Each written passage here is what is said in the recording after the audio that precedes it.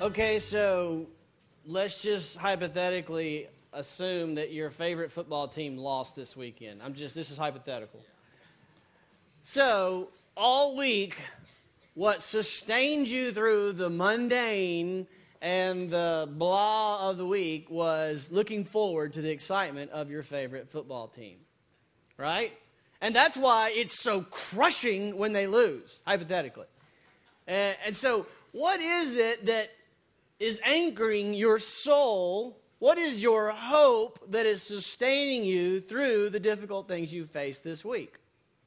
In that case, it's football. Now, obviously, there are anchors that are going to hold and anchors that aren't going to hold, anchors that are trustworthy, anchors that are not trustworthy. And we found out this weekend, if you put your faith in a football team, it's likely not to hold at times.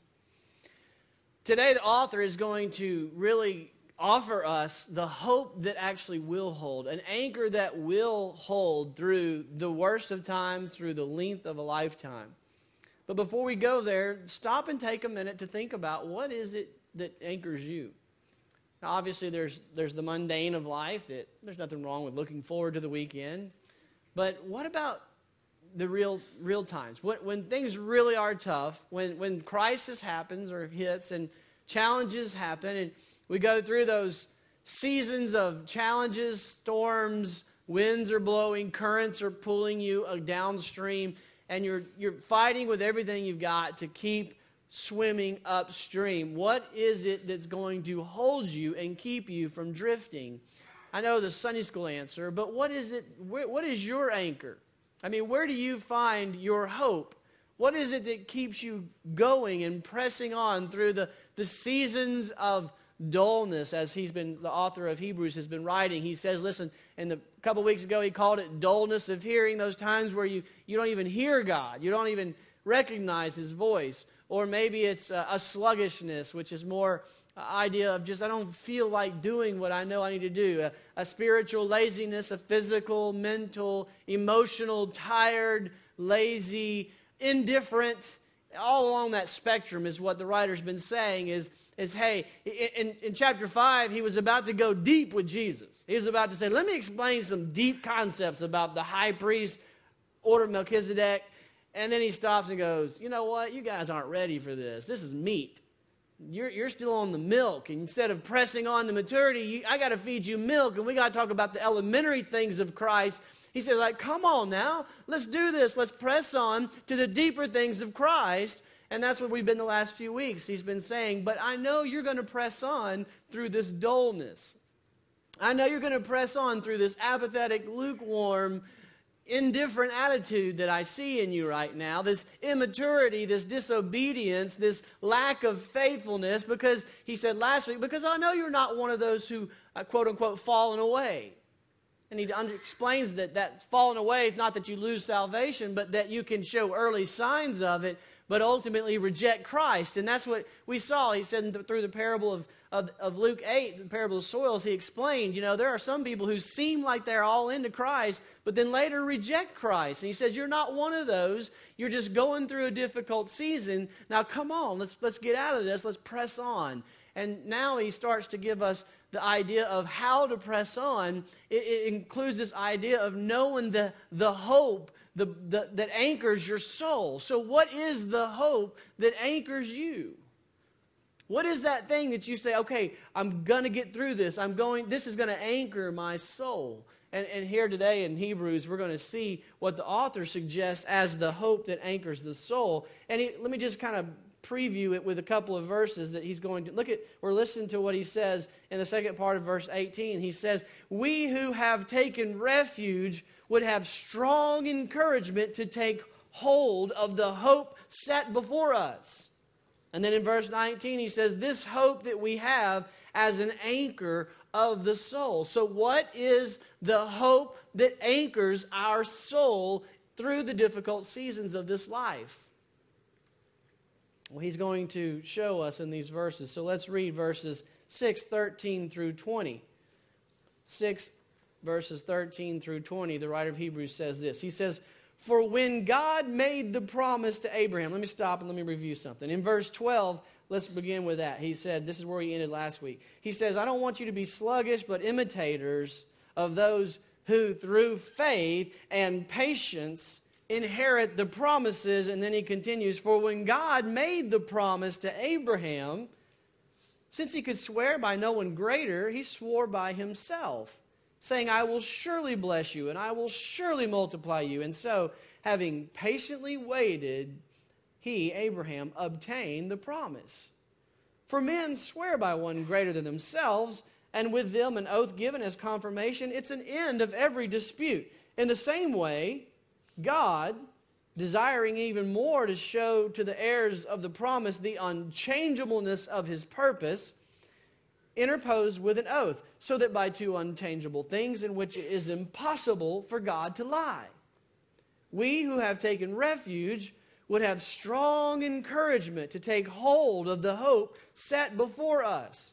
This hope we have as an anchor of the soul, a hope both sure and steadfast, and one which enters within the veil where Jesus has entered as a forerunner for us, having become a high priest forever, according to the order of Melchizedek. Lord, we need your help this morning, and we ask that you would take these words, make them clear, give us understanding with our minds, give us understanding with our hearts, that we might hold fast to the anchor that is sure and steadfast, the anchor of our soul. It's in Christ's name we pray. Amen. All right, so in these verses, the author is saying, all right, look, there is an anchor that will anchor your soul through any storm of life. And he says, now let me illustrate what I'm talking about. So the first thing we see is an illustration. He's going to illustrate it with the life of Abraham. Listen to what he says in verse 13. For when God made the promise to Abraham, since he could swear by no one greater, he swore by himself. So God said to Abraham, I swear by my own name. Because there's no one greater to swear by for God. Saying, I will surely bless you and I will surely multiply you. And so, having patiently waited, that's the description of Abraham, having patiently waited, Abraham obtained that promise. And so the author is saying, listen, I want you to be like Abraham. I want to illustrate my point today by describing what happened with Abraham. Now, what happened to Abraham? This is coming from Genesis chapter 22. It's called Abraham's test. It's where this crazy situation in which God tells Abraham to sacrifice his son. And we go, do what? What kind of crazy God does that? Well, the author tells us in this Genesis 22 account, before you go crazy, understand, this is a test. This is only a test. God would not ask you to sacrifice your son. So he tells him up front, this was only a test of Abraham. And then he tells Abraham, I want you to sacrifice Isaac. And listen to what all Abraham knew was what God told him to do. And here's what God said. He said, take now your son, your only son, whom you love, Isaac, and go to the land of Moriah and offer him there as a burnt offering on one of the mountains of which I will tell you. So suddenly Abraham is thrusted in the greatest storm of his life, the greatest crisis imaginable.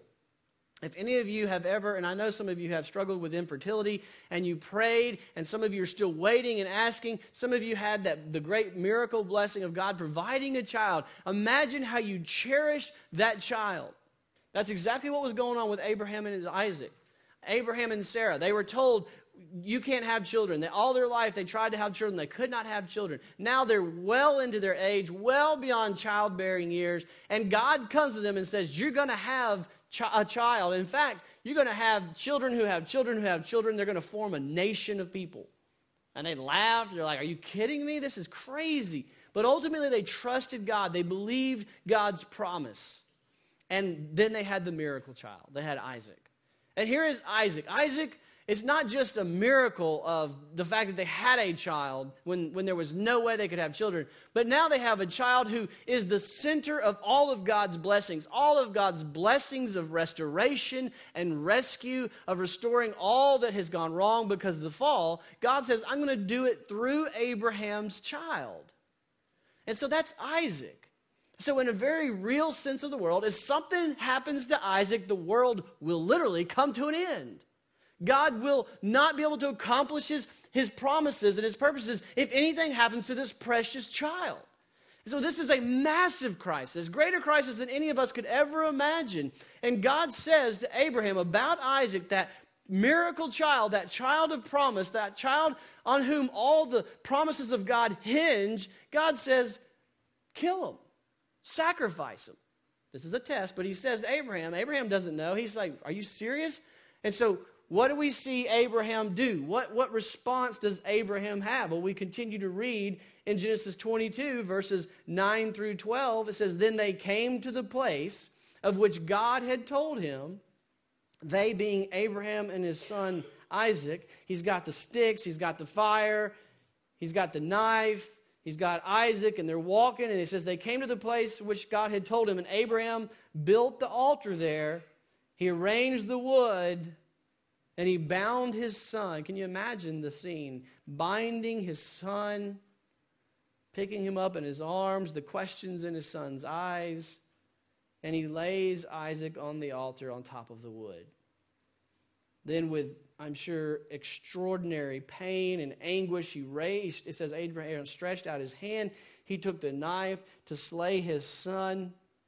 But the angel of the Lord called out to him from heaven, Abraham, Abraham. And he says, here I am. And the angel said, do not stretch out your hand against the lad.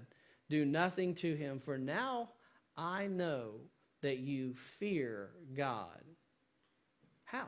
Since you have not withheld your son, your only son, from me. So Abraham persevered. Abraham pressed on in obedience. Abraham, in the middle of the worst crisis imaginable of his life, the greatest storm, the greatest uncertainty, I'm sure the biggest questions he's ever had about God, about his promises, about how can this be a good, loving, faithful God when this is going on. In the midst of all that uncertainty, all those storms, all the crisis, Abraham obeyed. Obeyed a command that had to be the hardest command imaginable. Abraham was faithful. He obeyed. He persevered. He pressed on. He did everything the writer of Hebrews wants us to do when we are in storms and crises or dullness or indifference or lukewarm or immaturity or disobedience or faithlessness or laziness or whatever words you want to say. When you're in the middle of that crisis, he's saying, I want you to understand, I want you to be like Abraham, who pressed on, who obeyed even when nothing made sense. Now, what did we learn from Abraham? How did he do it? What was the secret? What was anchoring Abraham's soul in the midst of this struggle, this storm? It says in 22:8, it says, God will provide for himself. This is what Abraham said as he's going through the scene, as he's going to the mountain. Here's what comes out of his mouth, revealing what's in his heart. He says, God will provide for himself the lamb for the burnt offering. In verse 14, Abraham called the place where that happened. He called it the name of that place, the Lord will provide. And so Abraham, going through these motions, wasn't just sitting there thinking, well, I've got to figure this all out. He knew God. He knew God's faithfulness. He knew God's goodness. He knew God's promises. He knew God's love. He knew his compassion. He knew his character. He knew God. He knew him intimately and personally. He knew every aspect of his being, his personality. He understood who he was dealing with. In fact, Hebrews tells us later in chapter 11, Abraham thought God was going to raise Isaac from the dead. He knew God was going to deliver on his promises. His knowledge of God's character, his faithfulness, his love, his kindness, his patience, his understanding. He said, I'm going to be all right. God's going to be faithful. He is so faithful that I can be faithful.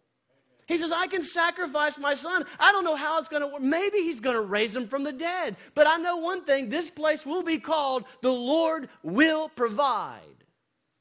So his understanding of the nature and character of God as the one who provides, the one who is faithful, the one who does what he says, he said that's what enabled him to press on in the midst of the difficulties. That's what enabled his obedience. That was the fuel of his obedience. It wasn't that he had all the answers. He certainly didn't have the answers. It wasn't that he was so great in himself. It was that he knew God was great. And this tells us that when we're going through these struggles, what we tend to do is internalize and think about ourselves too much. And hey, am I strong enough? Am I good enough? Help me be better. Help me. And it's really the biblical picture is get your eyes off yourself and look at God. Look how awesome God is. Look how faithful God is. Look how gracious God is. Look how sovereign he is. But he's sovereign and he's good and loving and kind and merciful and gracious and long-suffering. That's the kind of God we're dealing with. And that's what was the hope that anchored Abraham's soul. That's what fueled his obedience, was he had an extraordinary confidence in God's faithfulness. Abraham is a man of faith, but we make the mistake if we think it's because he was just so good at having faith. Abraham's faith is a model for us because it's a confidence in the faithfulness of God. And that's what should anchor our souls. And that's what we see illustrated in the life of Abraham. He considered him who promised, he considered him faithful who had promised. And so Abraham and Sarah knew God, knew God's promises, and knew God was faithful. And that's what fueled them to be able to follow through on God's will for their lives. So that's the illustration for us to follow. But next we see the explanation of how this all makes sense to us. He says in verse 16 through 18, "For men swear by one greater than themselves, and with them an oath given as confirmation is an end of every dispute." It settles it. Well, in the same way, God, desiring even more to show to the heirs of the promise the unchangeableness of his purpose, interposed with an oath, so that by two unchangeable things in which it is impossible for God to lie, we who have taken refuge would have strong encouragement to take hold of the hope set before us. So in these verses, the author explains God's faithfulness with the analogy of legal contracts that we have.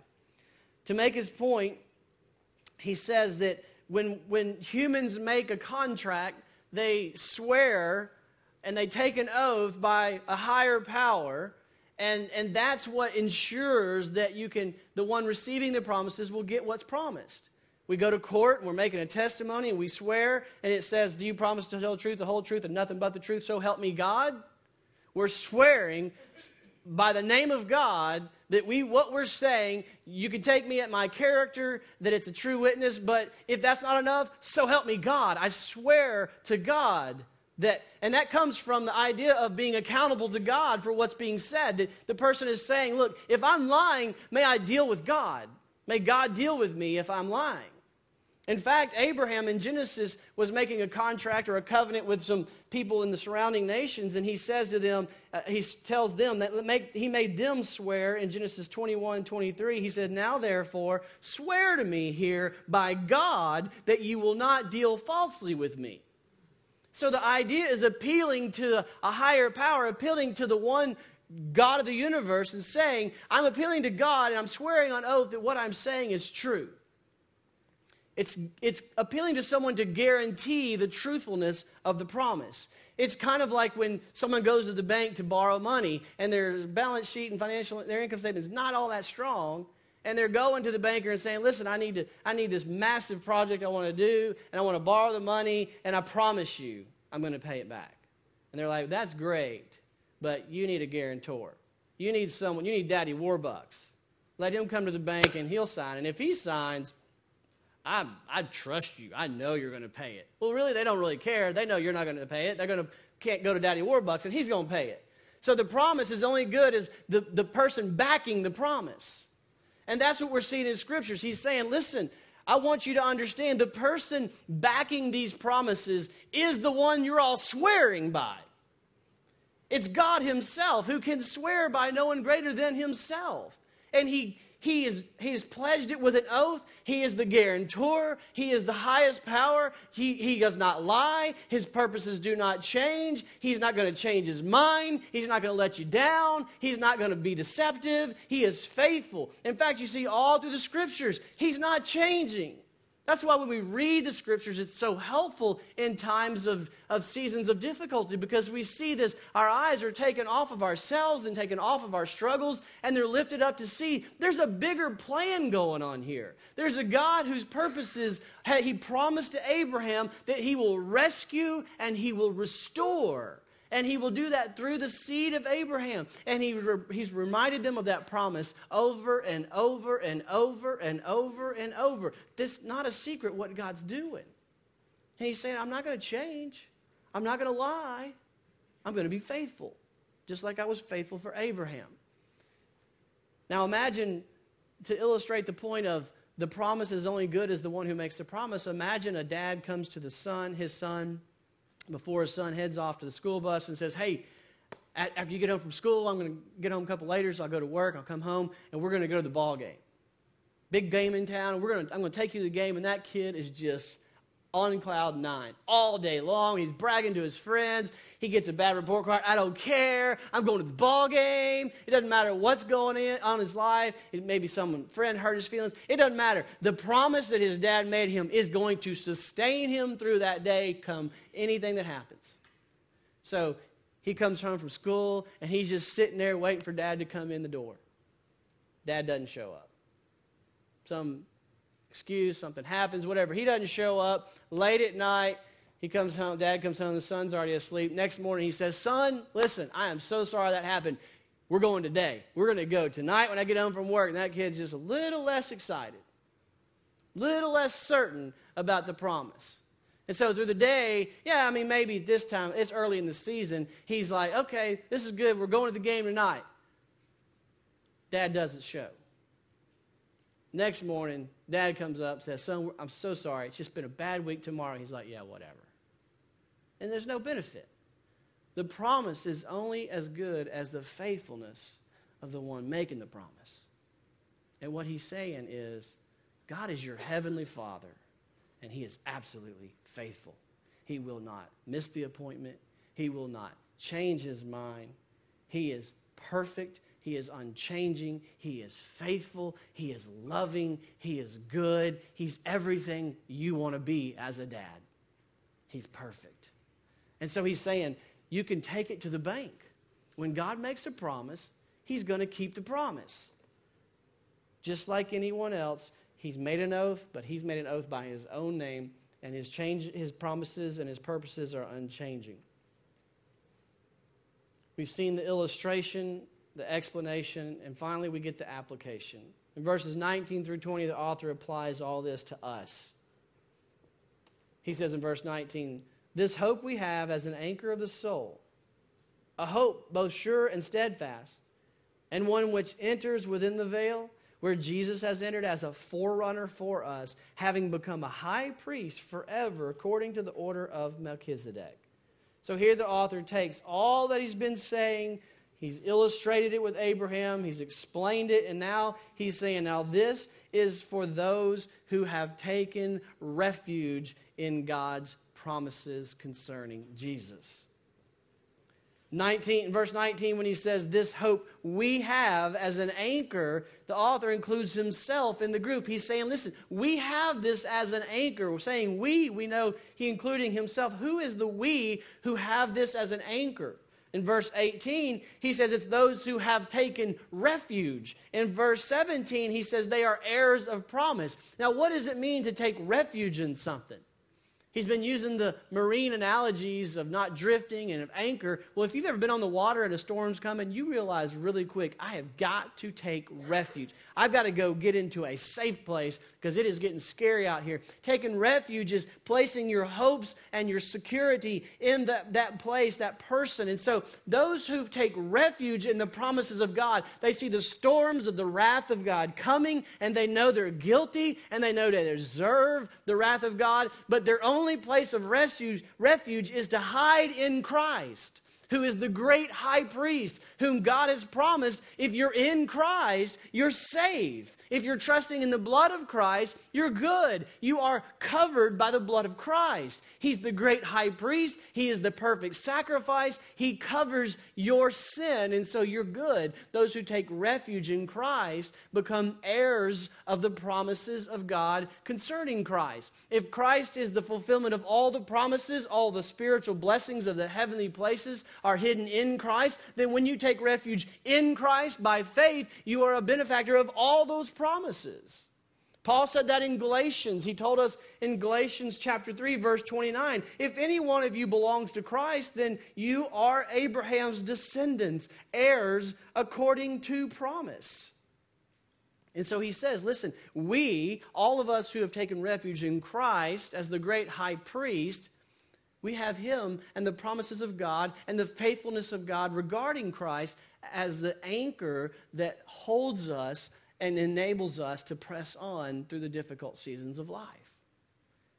And in that final application of this anchor, he describes it with three ways. First of all, he says it's an anchor that's sure and steadfast. Sure and steadfast anchors are very important. If you need an anchor to hold you, you want it to be sure and steadfast.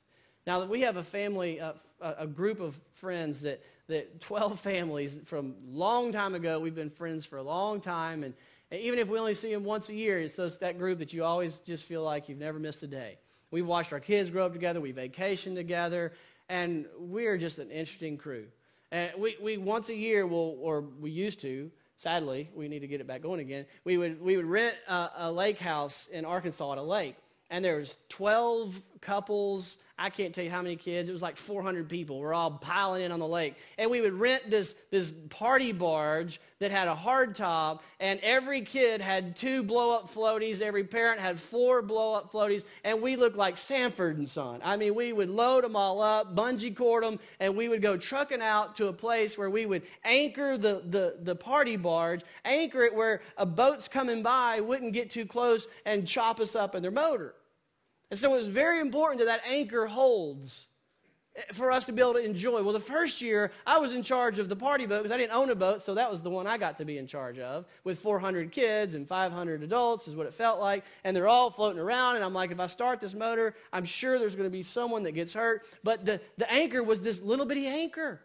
And so I'm constantly drifting towards the island, or I'm constantly drifting out into the lane where the boats are supposed to go. It was a nightmare. And so now that I own my own little ski boat, I have the largest anchor known to man. It is this big, and it flips out, and it has like teeth that dig in, and it is sure, and it is steadfast. I mean, it is the kind where when you throw it out, when the current pulls you, it digs in deep. It goes deep into the mud. You're not going anywhere. And it is the kind that when the waves of the storms come and the wind's blowing, you're steady. You're okay. You're not constantly looking to see if you're drifting away and drifting into danger. You're confident. And on a beautiful day, you can enjoy it. You can sit out and you can float in the waters. You can enjoy God's creation. And it makes a difference if your anchor holds. The author is saying that Christ is the anchor that holds. He is sound. He is steady. He is sure. He's going to get you through this. So he's sound and sure, steady, but he says he's the anchor is the veil, is the one that goes through the veil as our forerunner. So now we know what he's talking about, because he's been talking about Jesus Christ as the great high priest. He said he's the one that ascended through the heavens. He came as the Son of God, the perfect man, he's the God-man. He gave himself on the cross as a sacrifice, the perfect sacrifice. He rose from the grave, and he ascended into the heavens, and he went through the veil, the heavenly tabernacle. He went through the veil into the Holy of Holies, the place where the priest went once a year to offer the blood of the sacrifice to God. It says Jesus did that, and he did it as our forerunner. He did it for us as our pioneer. He did it as our forerunner. And so I can't help but think of this beautiful picture of God in this mountain climbing gear. He's got this gear on, and he's got this sure rope, and he clamps it on, and then he throws it down and he clamps it onto me. And then he goes to the cross and he dies, he's buried, he rose again, he ascends through the heavens, he goes through the veil into the Holy of Holies at the throne room of God, and he's up there offering himself, his blood, and then he sits down because it's done and it's settled. He sits on the throne and he wraps that rope around the throne and he throws it down, and I'm hooked to it. And it doesn't matter what happens in life, it doesn't matter what currents, it doesn't matter what storms, it doesn't matter. He's up there and he's pulling me. And he's pulling me to himself throughout my lifetime. Sometimes I'm sure I'm heavier than others. And he's going, you need to quit fighting. And he pulls me and he pulls me. And no matter what happens, I know I'm good. And it's not because I'm holding on tight. It's because he has hooked himself onto me. And he is faithful. And he is sure. And it will happen. I will enter through the veil. And I will stand or probably kneel at the foot of the King. And I will worship him no matter what happens in this lifetime. Are you hooked to that anchor? Because that's the only anchor that will get you through this life. He's the one that pulls you where he is. He's the one that is faithful. He's the one that is sure and steadfast. You can take it to the bank. If you've hooked to Jesus, you're going to be with him at the throne one day. Sometimes it's hard. Sometimes we think, when is he going to do this? When are we going to make it through all this? And 2 Peter 3:18 addresses that. Listen to what he says. Do not let this one fact escape your notice, beloved, that with the Lord 1 day is like 1,000 years. And 1,000 years is like 1 day. The Lord is not slow about keeping his promise, as some would count slowness, but he is patient towards you, not wishing for any to perish, but for all to come to repentance. He wants all to hook on to Jesus. But the day of the Lord will come, and it'll come like a thief in the night, in which the heavens will pass away with a roar, and the elements will be destroyed with intense heat, where his wrath will come and incinerate this earth. And the earth and its works will be burned up. And since all these things are to be destroyed in this way, what sort of people ought you to be in holy conduct and godliness, looking for and hastening that coming of that day of God, because of which the heavens will be destroyed by burning, and the elements will melt with intense heat. But according to his promise, we are looking for new heavens and a new earth in which righteousness dwells. So when this life and you look around you and you don't see righteousness dwelling, bank on it. It's coming. And sometimes that's all you got in the middle of your storm, is you know God is faithful. It may seem like he's delayed, but he is faithful. You will get through this. Let's pray together.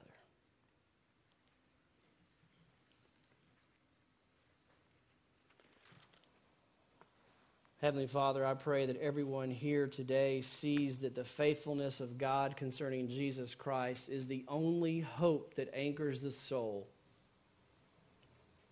That when we lose loved ones, he is our anchor. When we struggle with disease, he is the anchor. When we get tired and frustrated and discouraged, he is our anchor. The harder we pull, the harder this life pulls us, he digs in deeper and deeper, and he has us anchored to the throne of God as our forerunner. He went into the heavens, through the veil, into the Holy of Holies,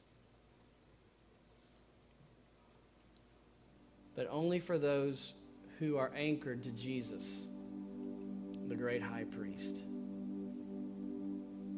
Lord, encourage everyone here. Encourage those who are hurting and struggling to know the goodness, the faithfulness of God, that he has good in store for them, and that he will bring all of his promises about. And Lord, those who have never hooked on to Jesus, by faith. I pray that you will bring faith this morning. Help us all to trust in Jesus alone. Maybe some are here this morning who haven't trusted Jesus because they've doubted God's goodness, because they hadn't understood the situation. Give them eyes to see the goodness of yourself. I pray that anything that they've hooked onto, they'll realize that it's not sure, it's not steadfast, it's not certain, and it will slip, and they will crash against the rocks. I pray that we will live holy lives, not that we deny that life is difficult, but that in the midst of difficulties and storms, that there is a certain rest, a certain confidence that undergirds the pain, a certain assurance that undergirds the difficulty and the sorrow. So yeah, we grieve, but not as those who have no hope. Lord, the hope that we have is you and your faithfulness.